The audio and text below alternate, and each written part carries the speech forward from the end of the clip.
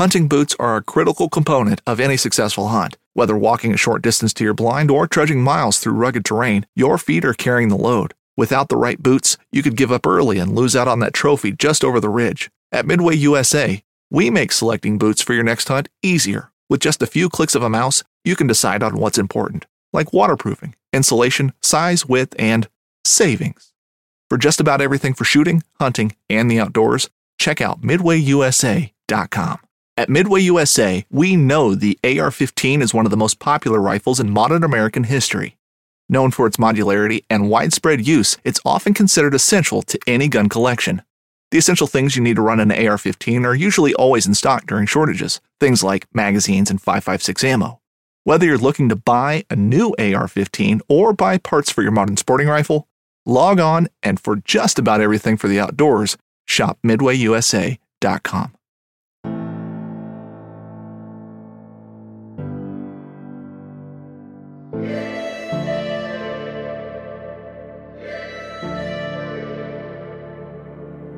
What's up, y'all? Want to welcome you back to the Hunt Stand Podcast, Season 2, and this is your host, Will Cooper.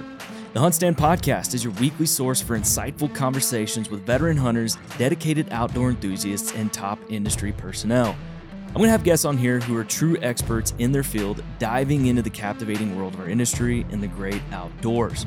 With each episode, you, the listener, will receive invaluable knowledge, tips, and guidance on how to enhance your skills in the wild and in life.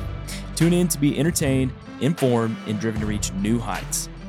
The Hunt Stand Podcast is brought to you by Yamaha and its full line of class-defining, adventure-seeking motorcycles, ATVs, and side-by-side vehicles.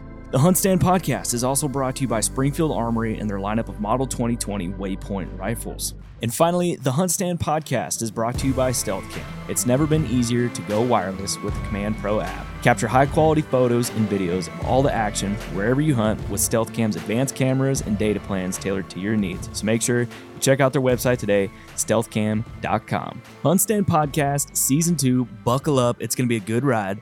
Let's go. Sheen over here on the side. Give me a quick mic check. Hello. How about that? Good, Sound good. Yep. Can you hear me? Yeah. Can you hear me good? Yeah, it's clear as a bell, buddy. Sweet. You got the fancy mic. Man, it is fancy. Just got it and the fancy sound above me. So Nice. Looks good. well, Joel, man, you ready to podcast? I'm ready, pal. All right. Well, Joel, first and foremost, want to welcome you to the Hunt Stand Podcast, and thanks for taking the time out of your busy as hell schedule to talk with me, man. Yeah. No problem, man. Thanks for having me. Absolutely. I was excited to get you on here. I mean, I know you and I we've talked before in the past, and you kind of picked apart my shop process in a rental vehicle on the way to Lancaster Archery a couple of years ago. Yeah.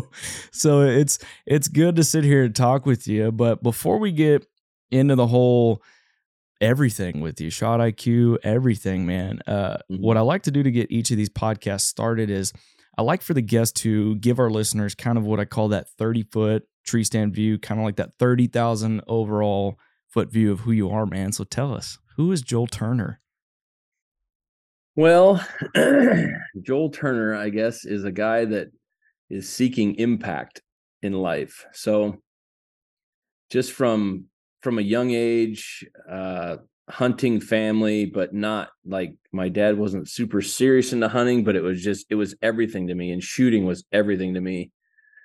And so, going through life, and just about every job I ever had to do with shooting something. Mm-hmm. And from USDA to goose guiding, and then becoming, well, I guess being law enforcement is not about shooting stuff, but yeah, just yeah. So that's where I came from, and growing up shooting, and then just got into, when I became a cop, it became apparent to me that I loved instruction, and I loved teaching people. And I had this fascination with shooting, which led to firearms instructor stuff. But there wasn't enough stuff out there to really get the impact that we needed to police officers so that they could, save the life of another or their own life. So that's what started me down the rabbit holes of research, and just always seeking impact.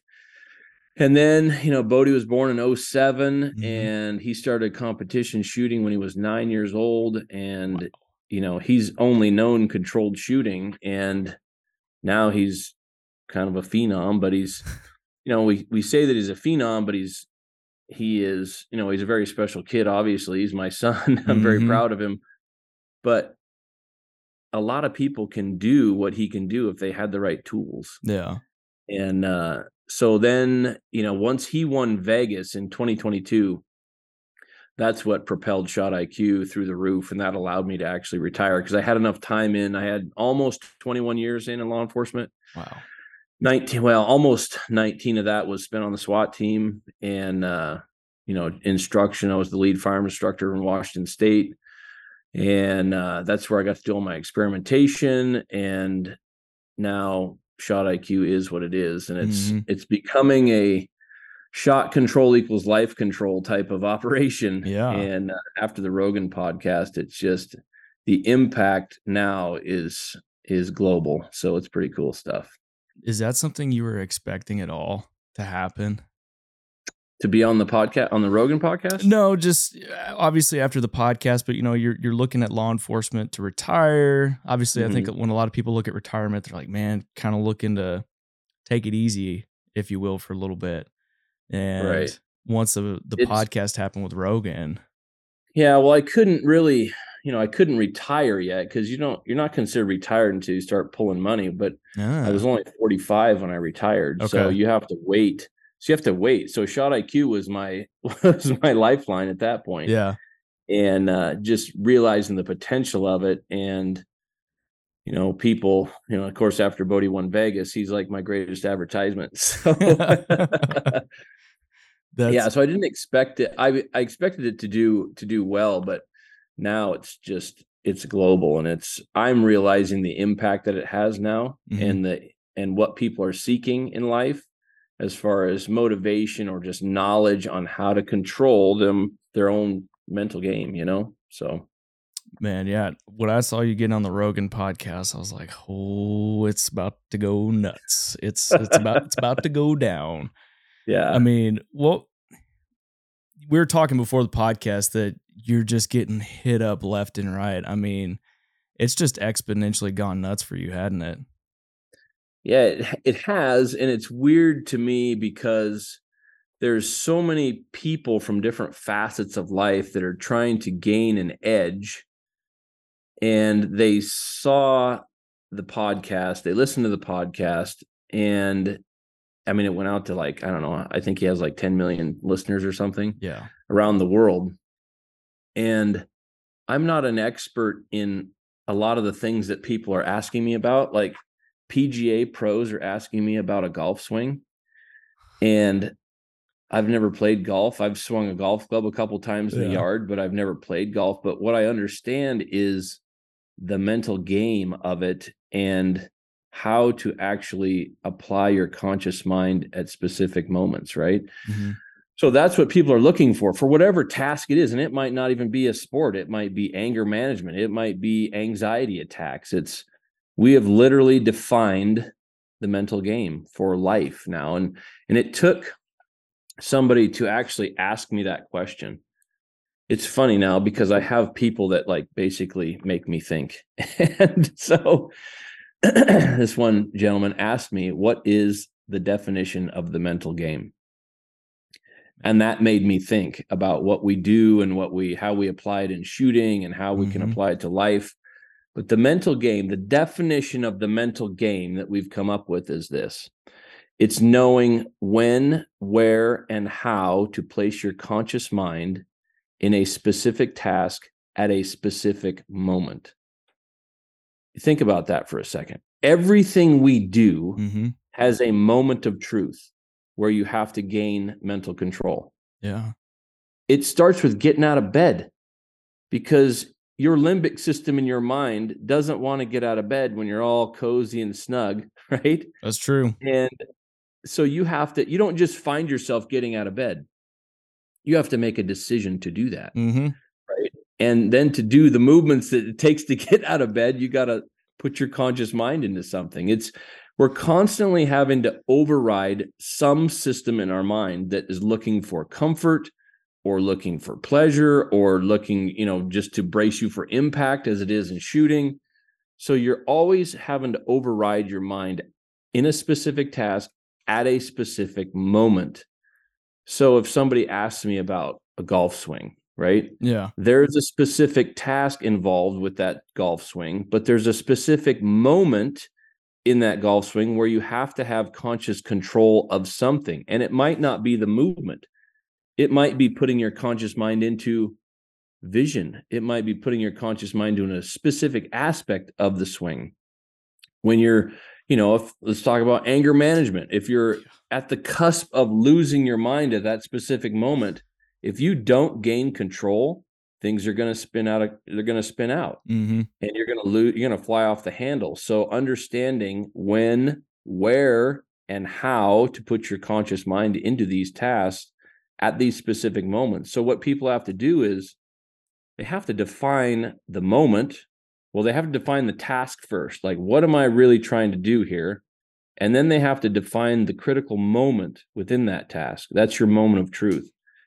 And then knowing how to do that through speech or neurolinguistic programming or whatever you have to do to put your conscious mind there. So it's this kind of holistic shot control equals life control. We've figured out the mental game of life in general. And if you start looking at things that way, then you can start to conquer these problems much more effectively. How has that changed your thinking in regards to just shooting? Before you're pretty much solely focusing on trigger, right? Mm-hmm. Trigger, target, animal, whatever that is. Mm-hmm. And now you've been asked this question that it's making you have this holistic look on life instead. I mean, what has that caused your mind to do when it comes to shot IQ now?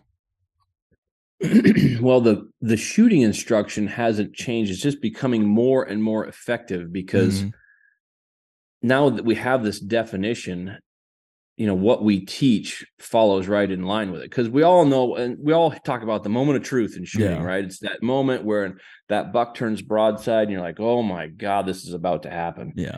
And, if you don't gain control of yourself at that moment, autopilot has a default for you. Mm-hmm. And if you don't override that or know how to override that at that moment of truth, then you're going to go into autopilot, which is what thousands, millions of hunters do every single day during season. They lose it. And so really boiling it down to having enough determination to do the override, making the decision that is the override so that you're more present, so that you can concentrate on that very specific task. And in shooting, in precision shooting, the task is moving the trigger. That's the only task, right? The task is not in aiming. It's you get that done and then you just watch it to keep it, right? Enjoy the show. Mm-hmm. People are still way hung up on the aim. I do clinics all the time around the country and now internationally where, people are so hung up in the aim when they have no control over it. And if you're hung up in the aim, if you put your conscious mind in the aim, you can't move the trigger properly. It'll allow the subconscious to move it for you. And if you do that, it's going to brace you for impact every time. So, taking this mental game definition to our shooting, which we've already done, we've completely defined the task. We've defined the how, the where, and the when, the when of the decisions. When do you make these decisions? Mm-hmm. As that buck's coming in, as you're about to draw your bow, it's, and then after you've aimed and after you've put your finger on the trigger, there are more decisions to make. Big time. And hearing you talk about going into autopilot and then, now after being on Rogan and being asked that question, autopilot is kind of like that comfort zone for a lot of people when it comes to just life. Like you're talking about getting out of bed and making that conscious decision and learning to override. And so what I want to go through next is, a big part of who listens to this podcast are our bow hunters. And this is something you do. Obviously your son has shown the success from this. So let's kind of talk to that bow hunter right now about how to go through this process to override and control and conquer, if you will? Okay. So, there's so much stuff going through your mind, as that buck is coming in, but your process starts in your practice. Mm-hmm. Because most people, like if you're out there and you are shooting your bow, you go practice with your bow and you're going out there and you're practicing your shooting just for the sole fact of practicing the physicality of shooting, you are literally practicing your own failure. Because if you punch the trigger just the littlest bit, when there's nobody around, you're going to punch the crap out of it when it's a big buck in front of you, or when there's people watching you, or when there's a camera on you, or whatever. Yeah. Because your thought process is weak. And I don't mean to be offensive to people, but if you are punching the trigger during practice, you are experiencing a very weak system where you're allowing the subconscious to take over. And so it starts with your practice. Are you determined enough to actually put your finger on the trigger, have your pin on the target, and then put your finger on the trigger, and then your entire world is moving the trigger slow enough you could stop it, so that it surprises you when the bow goes off. Yeah. Are you determined enough to do that? Because if not, then you will have mediocre success in your shooting.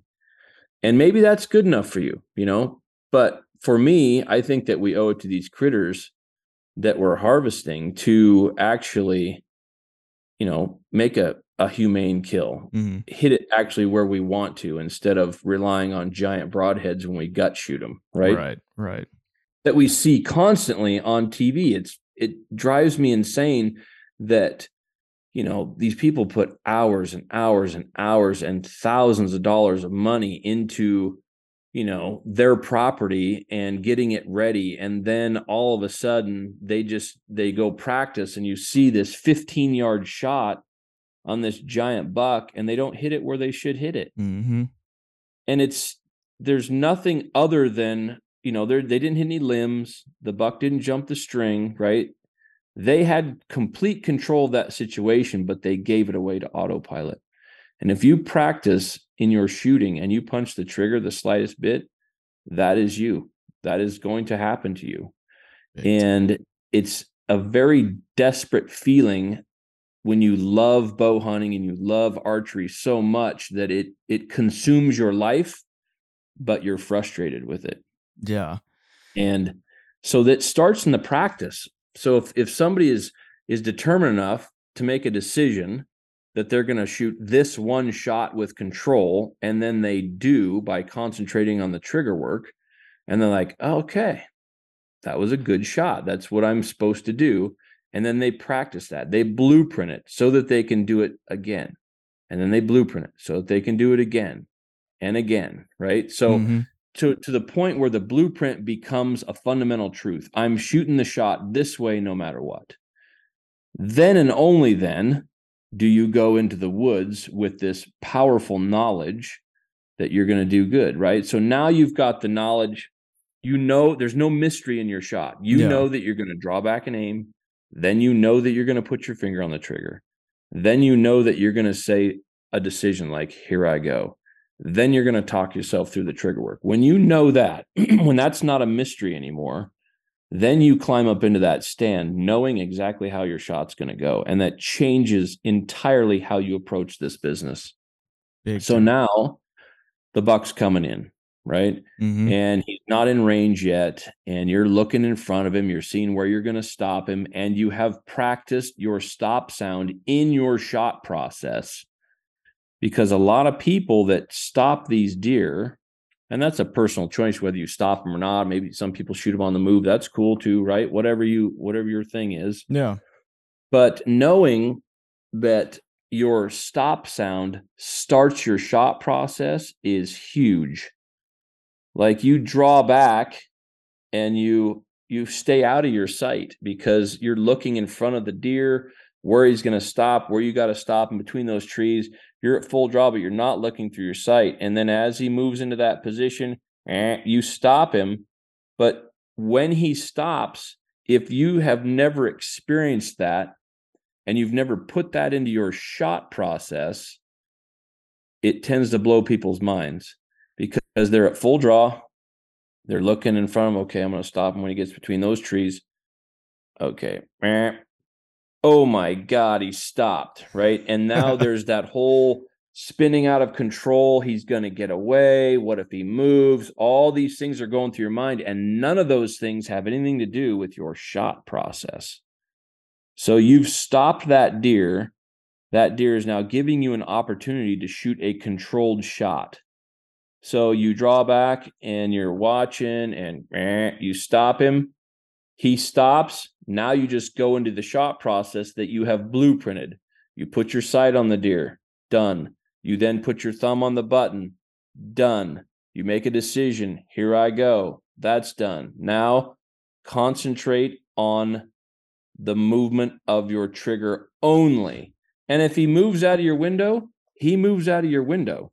That's true. You have to be willing to allow him to walk out of the window. And people are like, man, that's crazy. Why would you ever do that? Well, it means everything to me to shoot a controlled shot. Absolutely. And, and that's where it came. The whole police, sniper, SWAT stuff, all that was my determination. Well, that was my why. That's why I'm such a shot control freak, right? I mean, people are like, well, it's kind of, you're kind of a freak on this stuff, Turner. Well, it meant everything to me to control my shot. So that's where I made a vow. I'm never shooting an uncontrolled shot again. After December 14th, 2014, I have not, and I will not shoot an uncontrolled shot. And so when people know how they're going to do it, it's so calming because they're not relying on autopilot. It's not a mystery anymore on how they're going to shoot their shot. Mm-hmm. So just knowing those things, now when that buck turns broadside and you're like, oh man, this is happening. And we all know that feeling when just prior to the shot, you're like, oh my gosh, this is about to happen. And then you start to put tension on that bowstring. Well, if you draw your bow and you have not made a decision to shoot a controlled shot, you have already handed that shot to autopilot and things are going to spin out. That's true. So don't let it spin out. There are specific moments in this shot when you make decisions so that you stay present in the process. So that's what I'm talking about with bow hunters. There are shot opportunities out there. It's going to stay there long enough for you to shoot a controlled shot. And if it doesn't, you don't have control over that critter anyways. Yeah. So, I want to take a step back to the blueprinting part. mm-hmm. You and I've heard you talk about this. We've even talked about it. Are you still teaching the part of the blueprint process where you're creating it, where you talk about going into that house that's in the forest?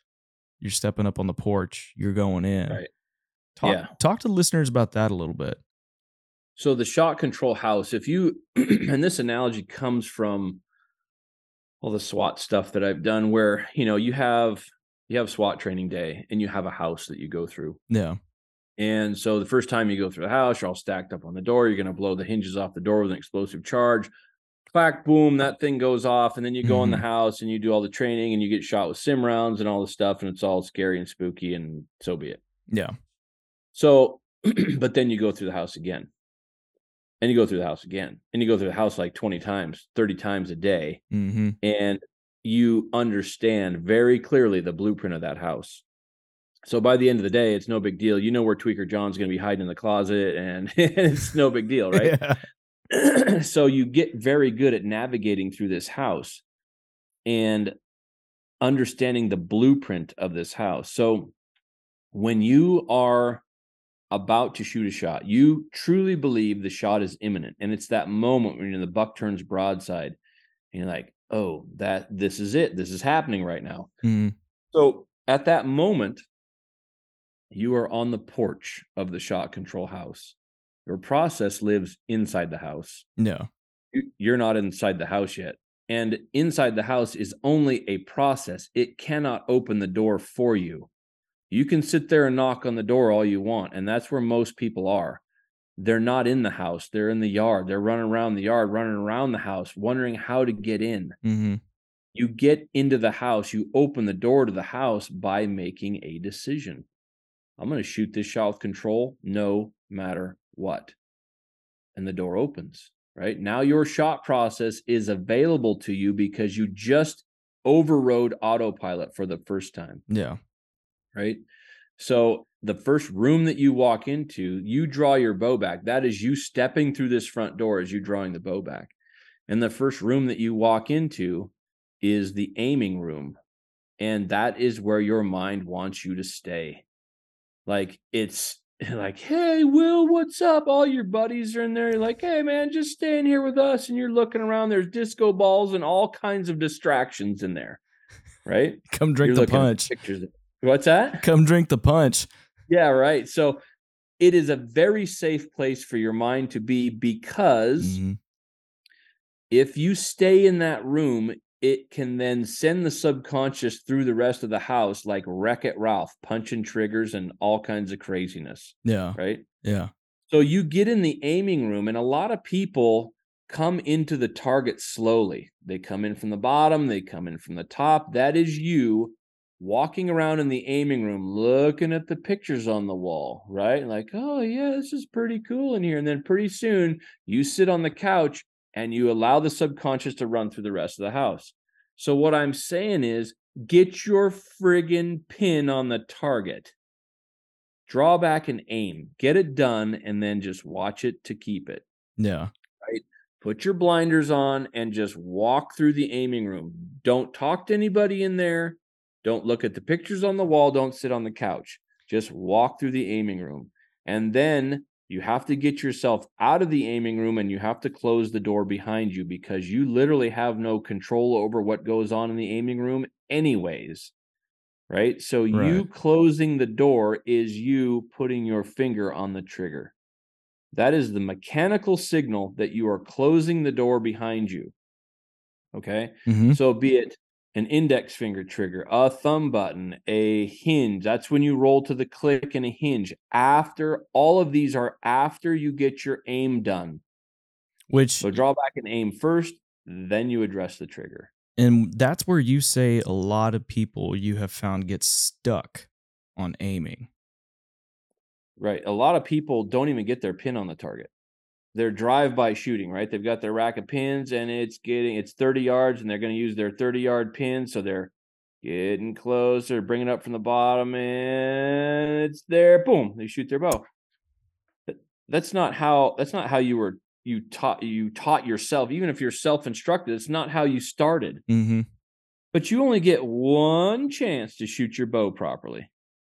You get one chance. And then as soon as your body experiences that impact, now you start to punch the trigger just a little bit, and then a little bit more. And you put your pin on, and then you work the trigger. Makes sense, right? But your body's like, okay, I'm getting better and better and better at bracing myself for impact. You think you're getting better at shooting, but then you plateaued about 6 months. About 6 months into your archery career, you're plateaued. You're as good as you're going to get, because you are as good as your pre-ignition movements have allowed you to get. Those pre-ignition movements, those bracing movements that are linked to the trigger motor program, right? That's when you see people grab their bow and punch the trigger at the same time. And then you start to see that they're not actually aimed at the target. Their pin is below it or above it, and then you see a little yip, right? Just a little yip and punch at the same time. So because being on the target equals an explosion, that's why your subconscious won't let you just get there. That's why you keep your finger off the trigger until the aim is complete.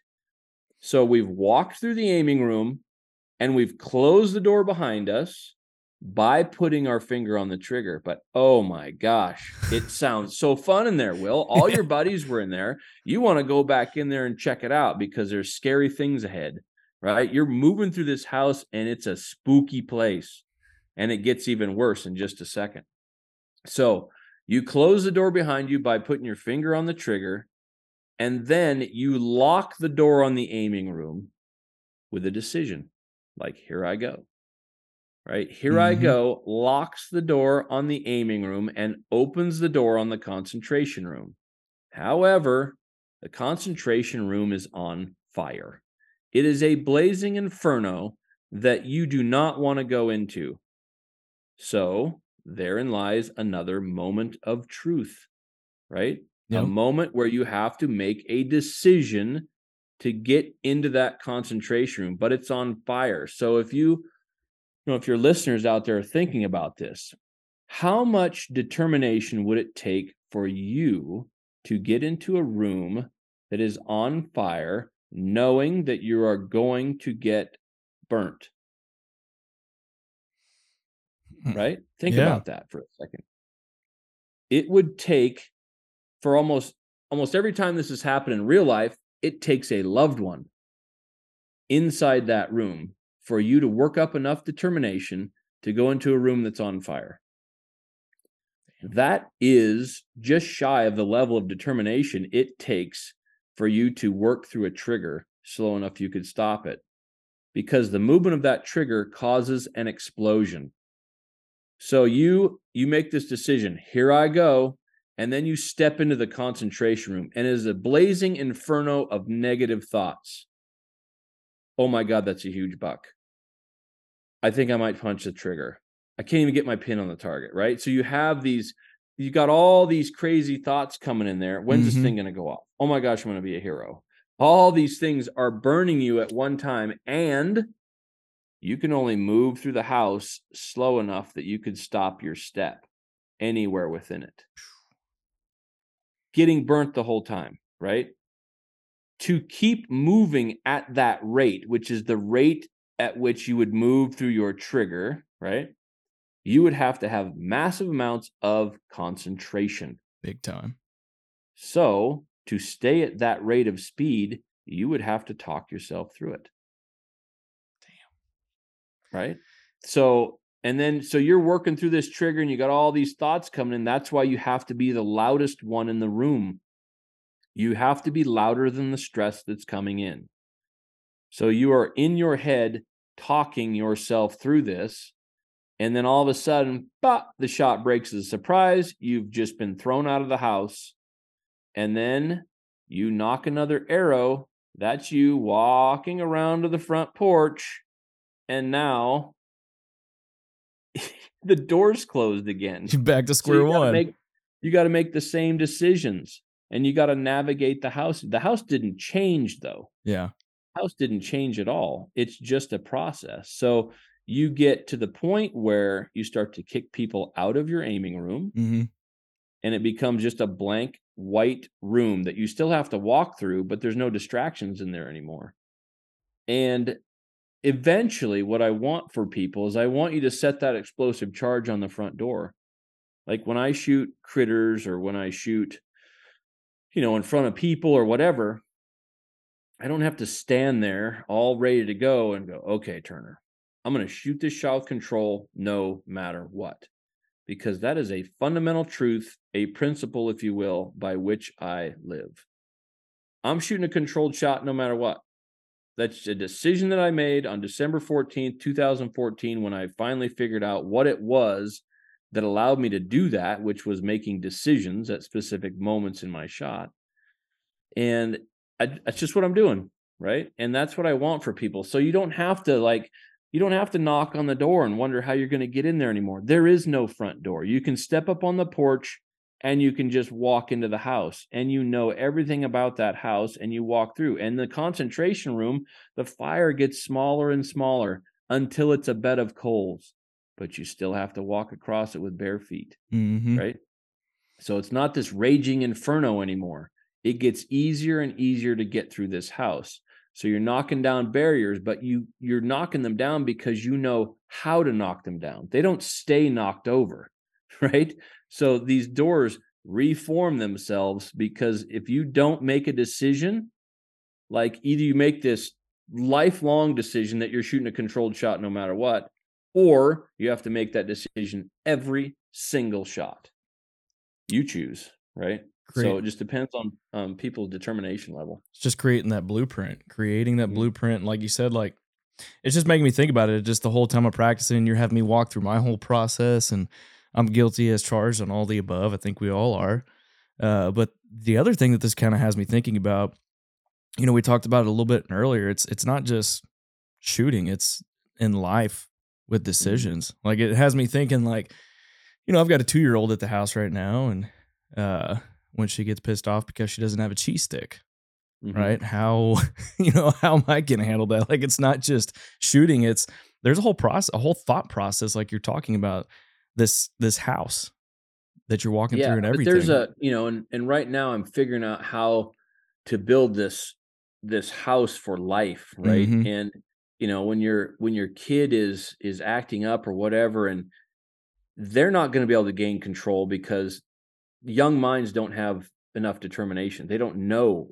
I mean, they don't have emotional control and all this stuff. So when Mhm. people think about, they ask me, well, I've got a 6-year-old and I really wanted to be like Bodie Turner, right? I really want to be a good shooter. I'm like, okay. And I look at their equipment, and the equipment that they have this young person shooting is just normal equipment that you would buy, right? Yeah. It's an index finger trigger. It's a compound with sights and a peep. And, maybe they put some stabilizers on there or whatever. But the best thing you could do for a kid is mechanically fix their mental problem. And that's where the tension activated release comes in, because it's got a safety. So now they can aim. Because I was locked off target at 8 years old. It was horrendous. I didn't know what the hell was going on because I was 8, had nobody to teach me anything. But there really wasn't anybody to teach me stuff when I was 8 years old back in the 80s, right? So this stuff just didn't exist. But you get a kid a tension activated release. They push the safety in. They draw the bow back. They aim with no anxiety because the safety is on. And then once they're aimed, then they take the safety off. And now if they don't expand, their bow's not going to go off. True. So you just have to teach them how to go slow enough, right? So you're watching and you're making sure they're slow. You're talking them through it. And then you get them to talk themselves through it. And the youngest of minds can figure that out. But, when you're dealing with your child that may be acting up or whatever, you have a moment of truth. You do. Right? There's a moment where you're going to either fly off the handle, Yeah. or you're going to be calm. You're going to control the situation because everything in your brain is telling you, man, I just want to leave the situation or whatever it may be. But Autopilot. it's your job, right? It's your job as the parent to figure this out. And to do that, you have to remain conscious about what is going on so things don't fly off the handle. Yeah. And so there's a moment of truth in everything that we do. So being able to know what task, what or where, when, and how to put your conscious mind into a specific task at a specific moment is the mental game. And people don't ever practice it. I ask people all the time, okay, how many people are working on their mental game, right? And everybody raises their hand. I'm like, what are you working on your mental game? And for archery, it's usually archery. I go, okay, define the mental game of archery and what you're working on. And the answers are all over the map, but they're not actually anything that will actually help you because nobody can define it, what it is. So that's what we've done with Shot IQ, and we've just defined it. We've narrowed it down to what it actually is and how to actually do it. So it's pretty cool stuff. Very powerful. Very powerful. I mean, like I said, I mean, it makes you think about, every conscious decision that you make, whether it's as simple from what you're putting in your body, if you're going to the gym, like you said, getting out of bed, like there's all these conscious decisions that we're having to make. And, it's starting to make me think about, I'm getting up on the front porch every one of these decisions before I blow that I blow that door down. Staring at that front door going, man, how am I going to get in there? Exactly. Like blowing that door down, and then each room I have to step into and go through that process like you're talking about, and then just right back to square one. Right. But it gets easier and easier once you identify the task. Yeah. And you identify the moment, and you'll get better at identifying the moments. Because it's when you start to spin out of control, and it's like, no, I'm not going there. I'm doing this, right? And you will never just find yourself in control, especially in shooting. Yeah. there are no natural born shooters. There are natural born decision makers. So you'll see that these people are usually in leadership roles because they make decisions, right? So that they're present, so that they can concentrate, and they apply this stuff to life, but they've never really defined how they do what they do. They've never blueprinted how they do what they do. And so it leaves the rest of us to think for ourselves. And we see these people as great leaders, but we never ask the right questions. Mm. And there are people out there that will ask you the right question, but you have to find them. I had to find somebody. Well, they kind of found me, but I mean, to ask me these questions. Hey, define the mental game. I'm like, I've never been asked that question before. But because of the shot IQ, because of the shooting stuff that we do, it was easy to define. I mean, it defined it in seconds. I just went, okay, it's this, this, and this. Oh, wait a minute. Right? Like, holy mackerel. What did we just open up there? And that's what we've found in life, is that really good shooters, really good sports players, whatever it may be, they don't blueprint how they do what they do. And they never have to divulge that because they're looking for the edge. I'm looking for impact, right? So when those players get older and they become coaches, if they never blueprinted how they do it, they're not that good of a coach. And that's a problem, right? I was not good at shooting, and I had to work myself up through this entire process to figure it out. And I had that why. My why was very defined in the SWAT sniper world. It was everything. I mean, because can you imagine failure in that realm? No. Right? You're not allowed to fail in that. And a lot of people don't have that determination. And I don't want them to necessarily have to deal with that much determination. But sometimes you have to almost imagine your why. Like, why are you going to the gym every day? No. Well, because I want to be more healthy, or you want to change how you look, or whatever. But it's got to be pretty strong for you to continue to do that. You almost have to put it into a guilt cycle where you feel guilty if you don't do it. Exactly. Yeah, absolutely.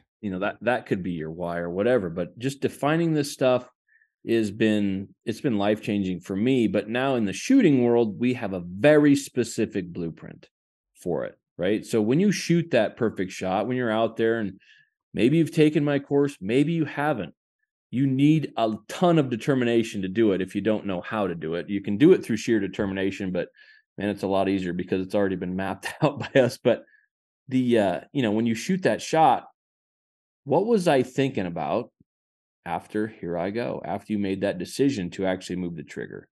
What was I saying after here I go? Could I have stopped it? Meaning, were you truly in a closed loop control system? Mm-hmm. And then what decisions did I make? And that was the original thing that got me to blueprint thing, was mapping the decisions. Because I didn't know any of this other stuff in 2008 and in 2010 when I shot those 2 controlled shots. Right. But because I was very conscious about those, I remembered the decisions that I made. And that was the building block for it. Because I was super determined, because I was pissed off, because I was missing, because I wasn't getting through my clicker on my longbow. So my why became very evident at that moment in 2008 and 2010. But because I didn't blueprint those, it took me until 2014 to figure it out. So don't go through a lifetime of that. Just, the code has been cracked. Yeah.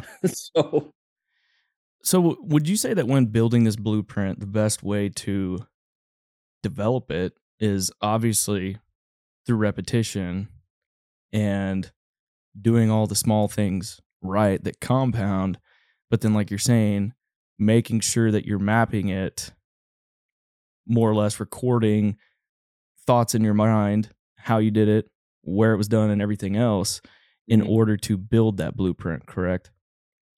Yeah, you just have to, when you do something like, oh man, that was pretty awesome, you got to blueprint it. Otherwise, it's a fleeting moment in time. You won't be able to repeat it unless you blueprint it. And if people continue to go open loop, boop, if they're punching their trigger, you can't blueprint that. Mm-hmm.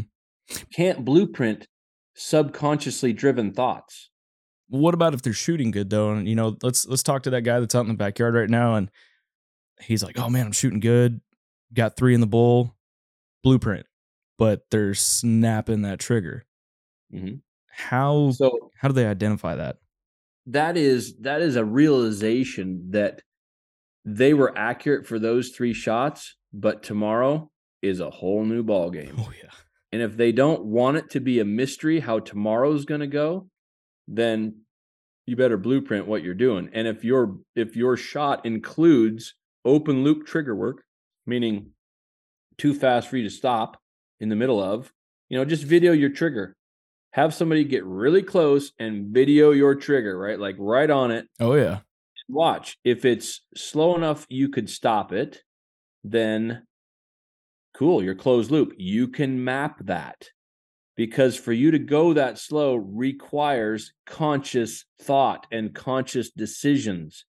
But if you video it, boop, and you see that little punch, there is a complete mystery on how it's going to go. You might have got your aim, or maybe you got close to your aim, but not quite right before you punched the trigger, but it still went in the middle. Whew, cool.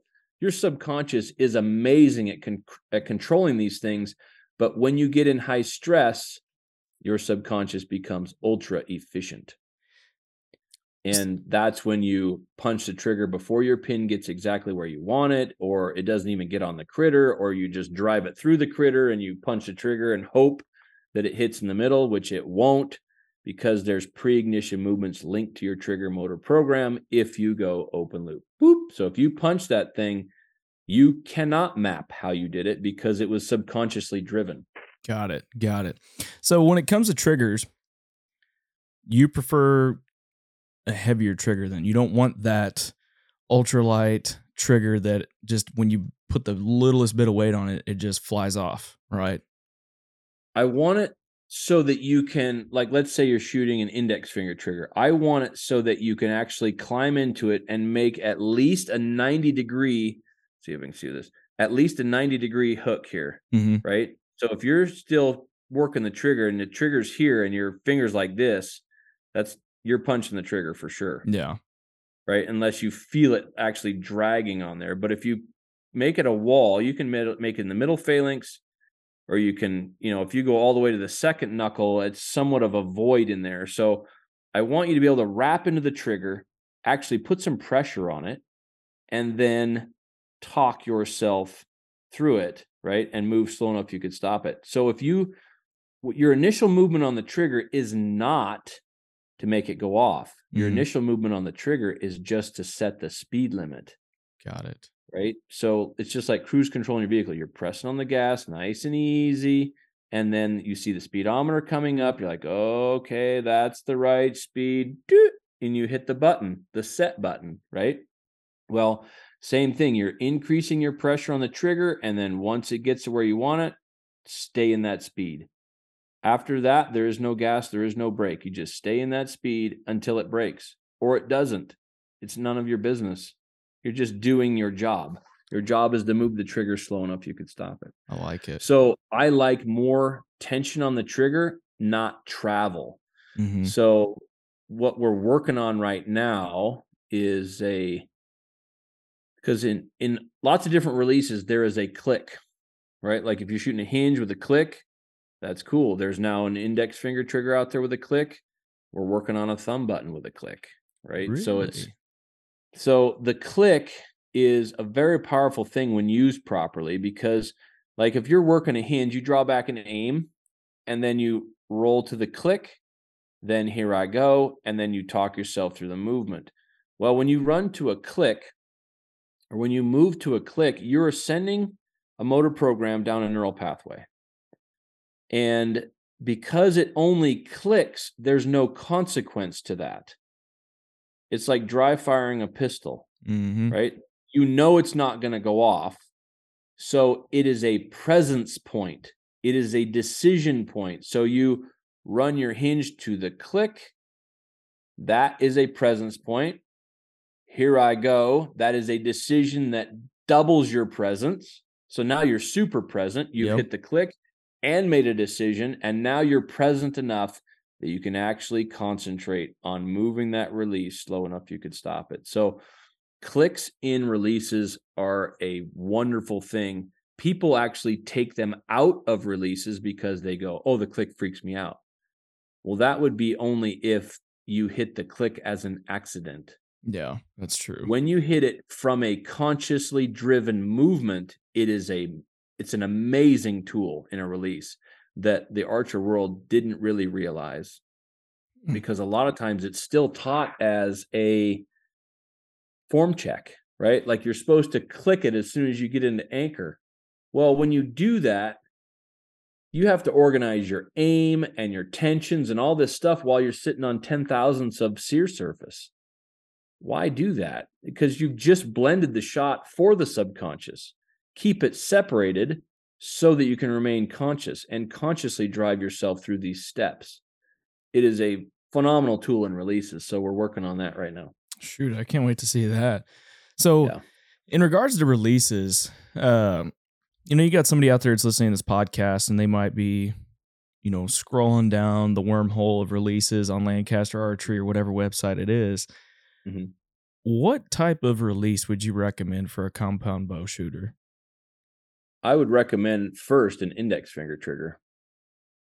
And that's what most people buy anyways, to start with. But they quickly leave that because they start punching it. And then somebody says, oh, you should try a thumb button. So they shoot a thumb button for about one time before they start punching that, the littlest bit. And they're thinking, oh man, I'm way more conscious when I do this, right? Because maybe my thumb is more dumb or whatever than my index finger, because I've been punching triggers my whole life. Well, then you start punching it with this, and the movement on a thumb button is so much more complex and so much more difficult to evaluate that they plateau out with this, because they like the feeling of it, right? They like the feeling of how much drawing power it gives them, and the anchor point is awesome, right? Yeah, because you split your knuckles right there, and that goes right on your jawbone, and oh man, it's awesome. But then you punch it, so it's all for naught anyways. Right. So you start punching a thumb button, and then people go, well, you should probably try a hinge. So they go to a hinge, and then they start punching a hinge, and then they end up with a tension activated release. And it's the major cure all for everything, but it's the least accurate release there is. It's the least accurate way of shooting a bow there is, because it's totally based on preload.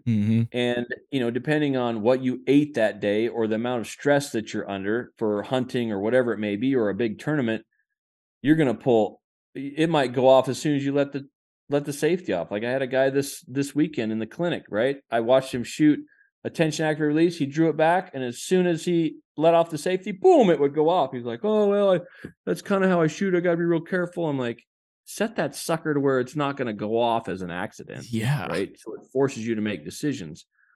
But I don't want to leave people in a tension activated release. So I usually have people shoot an index finger trigger, and a good one that doesn't have a bunch of travel in it, one that you can actually set some tension in it. And I would probably stick with single sear designs. If you can find one out there that's got a single sear design, there's a couple of them out there that you can set a lot of spring tension and it has no travel. And single sear designs are pretty simple. Yeah. So look at those. Well, and I think, again, I have been a handheld guy for the past few years, and I'm actually going to switch back to an index finger. And the reason being, when it comes to my shot process, and it's something I kind of went through, when you've got a handheld release, it adds a whole nother level of complexity, because especially if you're spot and stock, right?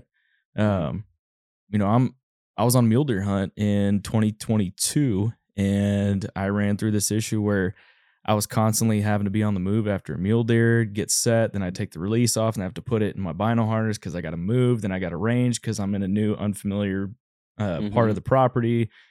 And it just added this whole level of complexity that I was not prepared for in my shot process, and ultimately ended up missing the deer. And so that has made me want to switch back to an index just to take out that extra step when it comes to... I have people do that just because the movement itself to move the trigger is so much more simple, right? You get your hand completely off the release, you wrap one finger around the trigger, then it's here I go, and then you're literally pulling your hand through the strap. You're not moving your finger. Yeah. There is an advanced technique that we teach called a power squeeze, where you're actually pulling your hand through the strap and increasing finger tension at the same time. But that's an advanced. I have people hook in and just pull to start with. And then once they are in control of that and there's no mystery to it, there's no question that they're going to move through the trigger that way, then we can introduce actually increasing finger pressure as well. And that's about the most accurate way we have seen to shoot an index finger trigger, and still very easy to control. That's how Bodie hunts. And so, yeah, it's a very simple way of shooting a bow. So everybody, I mean, I would say in my clinics, and these are mostly bow hunters, I would say there's 70% thumb buttons. Do you think that's because of the YouTube rise in bow hunting popularity over the past 5 years? Well, I think it's because of people that market those things, right? And Agreed. then, you know, there's people out there that are very good at marketing, and people see that thumb button and they hold it, they feel it, like, oh man, this thing feels good. They draw their bow with a little bit more power, like, oh yeah, this thing's awesome. And then the sear system in thumb buttons are usually better than what's in index finger triggers. So they get all this cool stuff and they're in their honeymoon period, but probably of the 70% of people that come with thumb buttons in my clinics, I would say less than 5% actually run it with control. Wow. That's big. Less than 5%. There's usually one. Of the 15 shooters I have in a day, there's maybe one. Damn. That will shoot a shot with control. Wow. Maybe. Well, man, these are all powerful, powerful words, and I hope all listeners definitely have grabbed something from this today. And so I know we're running out of time here, but before we go, kind of close up with any last golden nugget you'd like for the listeners to hear or understand when it comes through to the whole shot process. So there's so many things out there that people talk about. Trust the process, let the bow do its job, let it surprise you.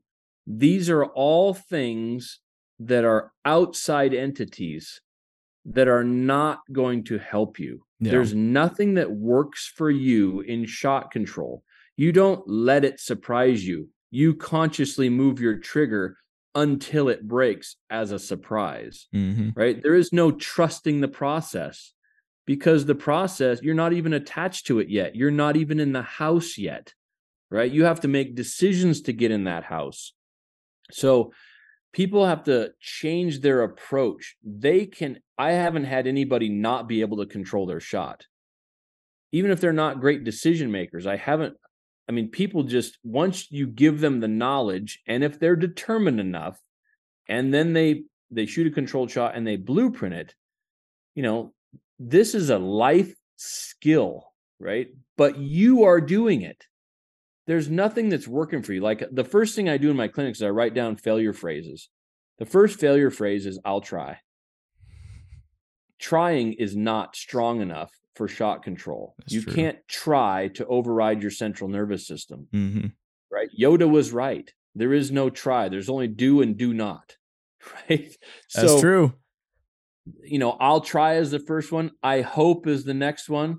It's working for me. I think so, right? So these are all things that we have in daily speech, that you're expecting things to work. They don't. You have to know how to override your own central nervous system. And you have to know where to put your conscious mind to do that, and when. The mental game of archery the code has been cracked, ladies and gentlemen. So it has, and you have done that, my friend. So tell all the listeners out there where they can find you, Shot IQ, social media, if they want to sign up for one of your clinics, tell them. So on my online course, I have online courses in archery, rifle, and pistol. all precision work. The pistol one has a bunch of open loop stuff too for all your self-defense or bear defense or any of those things you're thinking about. Mm-hmm. The rifle course is not a long range, lay on the ground, bench rest shooting rifle course. It is how to control your trigger when you're moving all over the place in unstable positions, right? It is a hunter's course. And then the archery course, of course, it's all of those things combined. There's compound tracks, there's traditional tracks, there's how to deal with every type of release aid, how to apply the science. That's all at shotiq.com. And then Instagram is Joel Turner _ShotIQ. And there's Facebook, and we're all over the place. So, well, I love it, man. I enjoyed watching your son absolutely just crush it in competition these past 2 years. He's been doing a great job. You've been doing an awesome job for the archery community, so I really appreciate your time and hopping on the podcast today. Yep.